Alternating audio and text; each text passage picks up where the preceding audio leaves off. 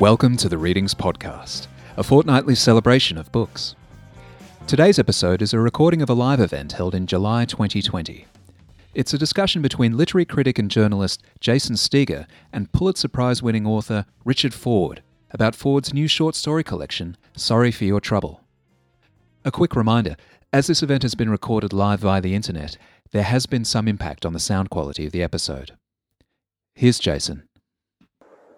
Richard, thank you for your time today, and thank you for the new collection, Sorry for Your Trouble, which is a wonderful collection. In your little book, your essay that you wrote about Raymond Carver, you talked about fiction as a sorting through consequences, the past impending on the present and setting into sometimes astonishing motion the future. In a sense, that's what you're doing with the stories, aren't you? Well, it's probably what I'm doing all the time. You know, I sort of inherited the notion of what fiction can do, not what it need do, but what it can do from my betters, from the people who I read and who were around me when I was growing up. And that was what Eudora Welty and William Faulkner were writing about, and to some extent Flannery O'Connor and a lot of Southerners where I was from, the South, how the past impends upon the present and in some ways forecasts the future, or at least causes the future. So that's just, I guess that's just the paradigm I intuitively chose. There could be other paradigms for what fiction does in its arc, but that's the one that I guess I just felt most comfortable with. Other writers would do it differently. But as a consequence, there's nothing certain about your fiction, is there? There's full of ambivalences and uncertainties. As in one of the stories, I think it's I forget which one is it. It's when in Displaced, Henry Harding says towards the end, "Wouldn't it be better if life was simple? If only life could turn out to be that simple." Yeah, and life is never simple for your characters. Well, thank goodness, because if it were much simpler than it is, we probably wouldn't need these stories or novels or anything. Who knows why one has the worldview one has, but my worldview is basically that, yes, things are this way, but they could have been another way too. And maybe we didn't have much to do with why they went one way or the other, but the way in which we can implicate ourselves in our own lives, and the way in which we can actually achieve some kind of sense of moral integrity, is to, when things go this way or they go that way, we take responsibility for it. And I suppose if my stories, novels too, have any kind of ethical sort of ballast, it is that we take responsibility for the things that happen to us. Not craven responsibility necessarily. Sometimes we only take responsibility by admitting that things happen. But my sense of what fiction's news is that it tells us what causes what. And in the course of the stories that I write, the narrators of the stories are the people who are privy to what causes what, whether they accept it or not. So in that sense, each story is also a voyage of discovery for you as the writer. Well, absolutely. But I mean, in every way, most of the time, I don't want to say I don't know what's going to happen, but I can almost say I don't know what's going to happen. I mean, I have a bunch of material, which is sort of raw material, things that I would like to make happen on the page. And when I put them together in that kind of Ruskinian way, which composition is the arrangement of unequal things, I then cause one thing to cause something else. And that's always, for me, sort of new ground. If it's not always new ground for someone else, it's new ground for me. I'm having Are you having problems? No, I'm not hearing I'm you. having a few problems. Yes. Can you hear me? I can now, yes. Yeah, we can hear you, Jace. We can hear you. Okay. Now Jason, I have Christine. Yeah, Now I have Jason. your name on my screen, Christine, and I don't have. Maybe I should just. No, you're good. You stay right there, Richard. Jason, All you right. good? I'm getting an internet unstable message, but that seems to be all right now, though. Yeah, it seems that's coming from yours rather than us. So don't worry, just keep going through. I'm right here next to you, though. All right. So It could be me. I'm quite unstable. Richard, the types that your characters you write about in the new collection, very different from the characters in Rock Springs. But is there, they're much more affluent. They're much more. They're all Democrats. They seem to be. They are all. Is there a Richard Ford type? Do you think? I hope not. I really would love it if a person could read a story of mine and not have the slightest idea who wrote it. That would make me think that I was actually not just repeating myself, or would make me think I was maybe uncovering new things to write about. I never liked the notion that you can always tell a Raymond Carver story, or you can always tell an Ann Beattie story. I think that, first of all, is not true. And even to the extent that it is true, it's not a virtue. I mean, you get older, you notice different things, you speak over the course of your writing life, mine, 50 years, with different voices. I mean, all of us have within ourselves, you, me, anybody, we have different voices that we try to use to persuade different groups of people. So the fact that we have those different voices is just a nutritious part of oneself that you can use for fiction. It's not a failure of ourselves. My wife, whom I love and have lived happily with for now 56 years, she would sometimes say to me when we were kids, I would say something to her and she would say, "That doesn't sound like you." All husbands have said that to wives, and all wives have said that to husbands. It doesn't sound like you. But I would always say, well, then you're going to have to learn something new about me then, because that's what I said, and that's how I said it, and that's what I mean. So we all do that. So Richard, how do you find the voices? How do you find the different voices? Because there are so many different voices in your stories. Yeah. Oh, what is it out in the world that makes us think that what we're hearing is authentic? And I actually think that we ourselves hear so many voices that are coming in our ears, which represent various degrees of authenticity. I mean, fiction is basically mimetic. I'm imitating something. So I'm probably imitating something that I heard that sounded authentic. It just so happened that when I was 37 years old, I hit upon a voice, which was Frank Bascom's voice, which seemed authentic and which seemed to accommodate all of the things that I could try to do and be trying to do. And so I stuck with that one. But it certainly by no means, as you're suggesting, Jason, not the only voice that I can speak in. I mean, it's a little bit like ventriloquism. We might come back to Frank, I think, later, but we need to talk about the stories. And one of the distinctive thing about the stories and the content is the influence of Ireland. Yes. And I'm sure you've been asked this a million times since publication, but Ireland, why has Ireland informed the stories so much? Well, for completely practical reasons, and not many artistic effects start off as very nuts and bolts kinds of experience.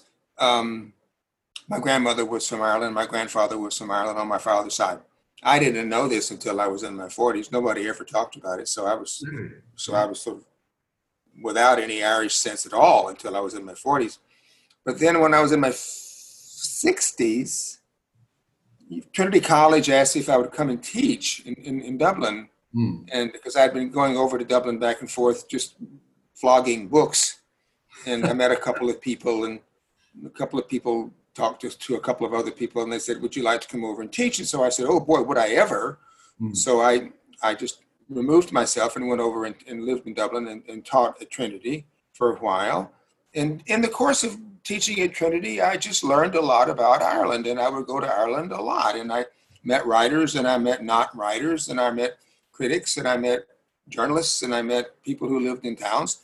And it was simply the accretion of that rather, easily got experience that made me think that, well, now I know something here. I have this little cache of information.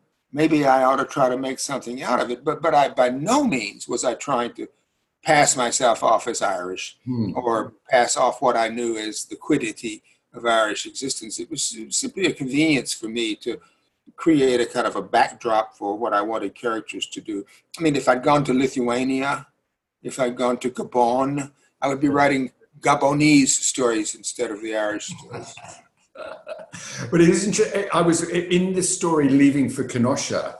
The father takes the protagonist, his daughter Ginny, to the dentist. Yes. And when he picks her up, the dentist says, a loss becomes its own elemental presence, which is the essence of Beckett, if you don't mind your dentist being a reader. And in a sense, that also applies to you. I thought the loss becomes an elemental presence in all these stories. The past, oh, absolutely. The loss of husbands and wives and children and experience. Oh, absolutely. That's exactly right. I mean, when I was trying to write an essay, a memoir about my parents, I realized that when I set about to write about my father, I had to cope with the fact that my father was mostly absent from my life because he was working away from home. And I thought, well, how am I gonna fill in what I don't know into this life which I attended and which was important to me? And I came to the conclusion that his absence was a presence. And I know that may seem a little facile, but even if it is facile, it rendered up to me something to say. Writing novels, as the poet Richard Hugo says, writing novels and writing stories and writing poems is just looking around for something to say and try to say it in a felicitous way and use that privileged relationship that you have with the reader to say something to the reader that will be to her or to him important. It wasn't that I thought, yes, I have this message I have to deliver. No, probably nobody does that. Yeah, because talking about your father in the story Displaced, which starts with, or in the first couple of paragraphs, the boy says, when your father dies and you are only 16, many things changed. Now, your father died when you were 16. Many things changed. I remember you saying once that had he not died, you probably would not have become a writer. Oh, there's no doubt about that. He would have stepped on my aspirations for sure. But I mean, he would have stepped on them in a completely loving way. He would have stepped on them just because he would have been worried about what was going to happen to me and that I was so feckless, as I certainly was. And he would have got me, he would have got me channeled into doing probably what he did. And because I didn't have much aspiration and certainly wasn't very accomplished at anything at age 16, I would have probably gone along and done what he said. I wasn't that much of a rebellious kid, but because he left life when he did, then there was one fewer of them to look after me and to tell me what to do and to give me guidance. And so I was left a bit on my own. So I mean, it sounds a little cold-hearted, but it isn't cold-hearted. It's just simply telling the truth. My father left at a time which was pivotal for me, and by his departure, I was left to my own devices. This happens to kids all the time, I think. No, I think it does. But the effect is obviously the impact, the emotional impact will vary from Absolutely. Kid to kid, I guess. Yeah. So without him, you wouldn't have, without his death, arguably you wouldn't have written. And the first books, you wrote a couple of novels and the first short stories. I was wondering about short stories, about whether they are in a sense more demanding than novel. No, just put that completely out of your mind. There's, as far as I'm concerned, there's nothing more demanding of a novel than a novel is, which isn't to say that it's hard. And if it was hard, I couldn't do it. And, so writing a short story is like twirling a plate on a stick. Once you learn how to do it, it's not that hard. It's only one stick and one plate, So, but writing a novel is like having 25 sticks and 25 plates. So, no, their effects are wonderful effects of stories, and I love them. Obviously, I love them. I've written about them and written a lot of them. But as far as just the avoir du poids, no, there's no comparison. Whenever I read you now, Richard, I'm never going to be able to get that image out of my head of a twirling plate. And possibly when the next Frank Bascombe novel comes along, that image of you with 25 twirling plates. Well, I hope it won't be much. I mean, I'm 76, for Christ's sake. It better not be much longer till that book comes out, I'll tell you that. Well, talking about Frank, I gather you're in the midst of another Frank Bascombe novel. Yes, yes. To be called Be Mine, is that correct? Be Mine. Yeah. It's I don't know if you have these little sweeties that are you silly enough in Australia to celebrate Valentine's Day? Oh yeah, it's huge. Well. in America, when we observe Valentine's Day, we give each other little heart-shaped sweeties, little candies, and stamped upon them they say "Be mine," and so that's where that comes from. Do you still give Christina one on Valentine's Day? Oh, I give her one all the time. So is it, I mean, I do remember also you saying when you started writing Independence Day that you were sort of surprised by how easy it was to get into Frank Bascombe's voice. You were actually quite shocked by that. Is it still just as easy?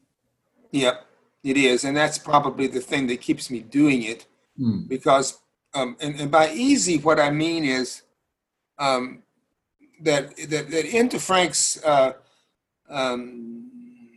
interior and into Frank's speech and into his moral universe, I can pretty much put anything that I think is important in his voice, but by which I mean his diction, his vocabulary, his tone, all of those things accommodate really well and easily all of the things that are important to me and that I think could make a good novel. It's kind of a nice vessel in a sense. And that vessel, and when I started writing Be Mine, which was right after the lockdown started, I wasn't at all sure that I could make that happen again. I mean, I don't take anything like that for granted. Just because I did it 4 times doesn't mean I can do it 5. But I have found that I can once again transact or negotiate the world in his voice. Now, that doesn't mean it'll be a good book.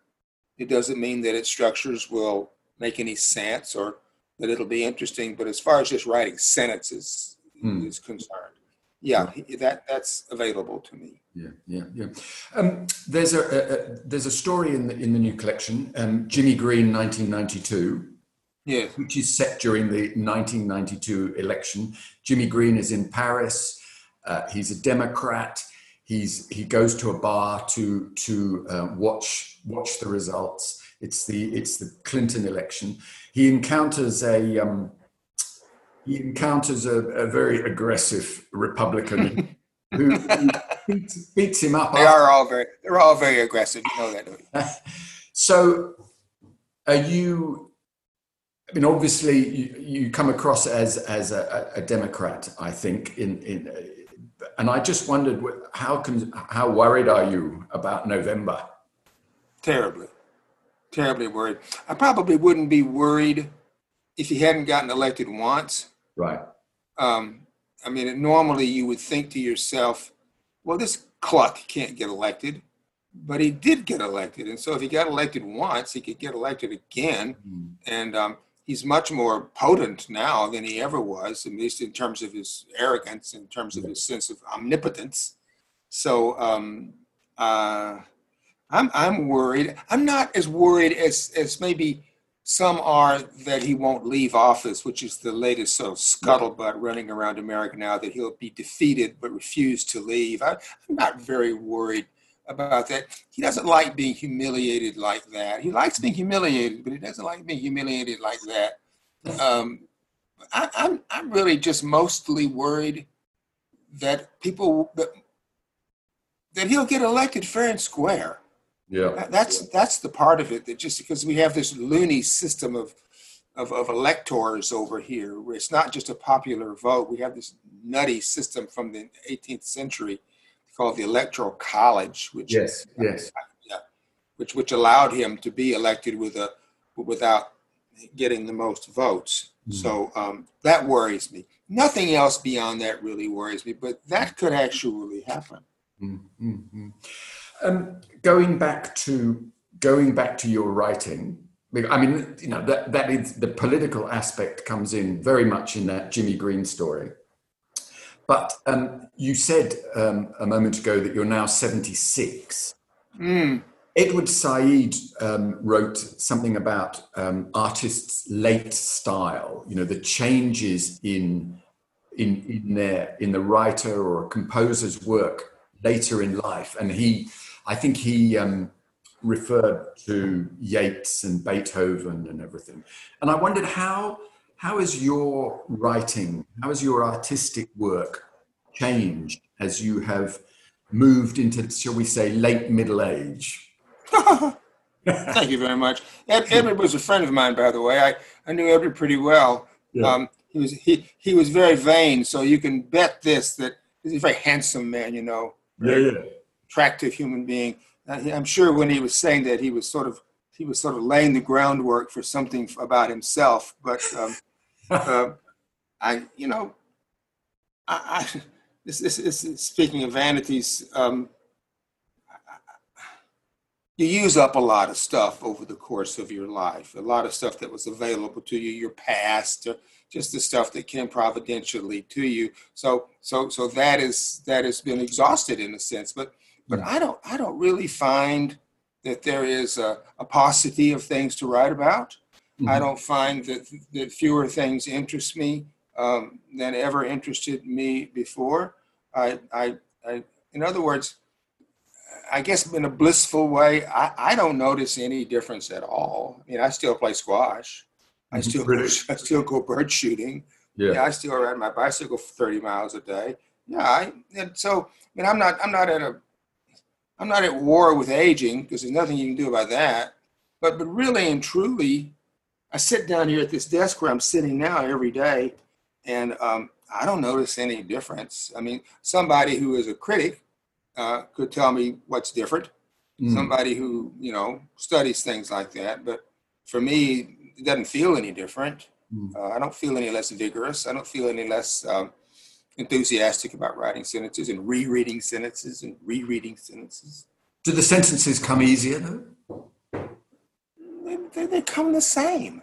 Yeah. They come the same. I wish I could say something profound about this, but I really don't have anything to say profound about it. I mean, I just do what I do. I have my protocols for getting words onto the page, and the protocols seem to work for me. And again, it doesn't mean they're worth a damn. They might not be worth a damn. We'll find out.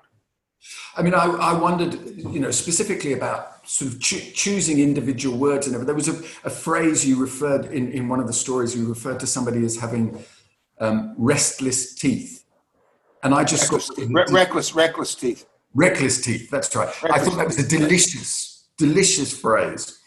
Somebody being described as reckless. I thought, it was just gorgeous. If you lived in New England, you'd see that a lot. Oh, really? Now, can I go back, just finally, go back to the Jimmy Green story, which Jimmy Green ends up by being thumped by a Republican, irate Republican. Sucker punched, actually. Yeah. Now, Sucker punch. he says, and afterwards he says, getting busted up really felt not so bad, almost pleasant. I remember talking to you when you were over for the Adelaide Writers' Week, and you said that you actually quite enjoyed getting into fights in bars, and you didn't really mind if you got your ass kicked. Well, I don't know that I say I didn't mind. I think I minded, but I was always shocked that it didn't hurt as much as I thought it would, and I didn't feel as terrible about it happening as I had thought, as convention tells us we should feel, that we should feel defeated and demoralized and wounded and all that stuff. Sometimes I've been wounded. I mean, I don't do this anymore. I'm really beyond that, I hope. But it's one of those kind of interesting things, I mean, and when I say interesting, what I mean is that it's worth writing about. That convention tells us that we're supposed to feel this way, that way, this way, that way. And then we have the experience, and what we realize is that convention's wrong. And the discrepancy between what we actually experience and come to know and what convention tells us we should know, that discrepancy is actually worth exploring. So, I mean, I wrote an essay in the New Yorker, I don't know now, a long time ago, called In the Face. It's about getting hit in the face and about hitting people in the face.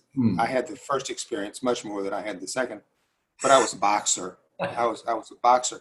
And so it was interesting. I just, to mine out those discrepancies is kind of another way to bring the news. Yeah.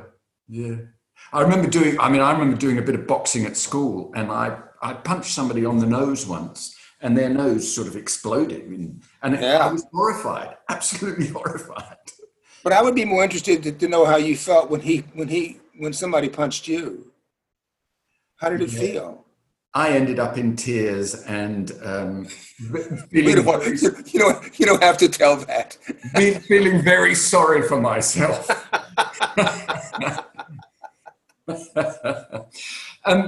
Richard, very quickly, Frank, you're going back to Frank. Frank is a very special character for you. Does he live for you outside the books? No. Only, well, he lives for me in this way, that I write things in my little notebooks that I have hundreds of that I think I can make him think or say. Right. So there is that sort of extra, I don't know what you call it. It isn't extra literary because it's purely literary.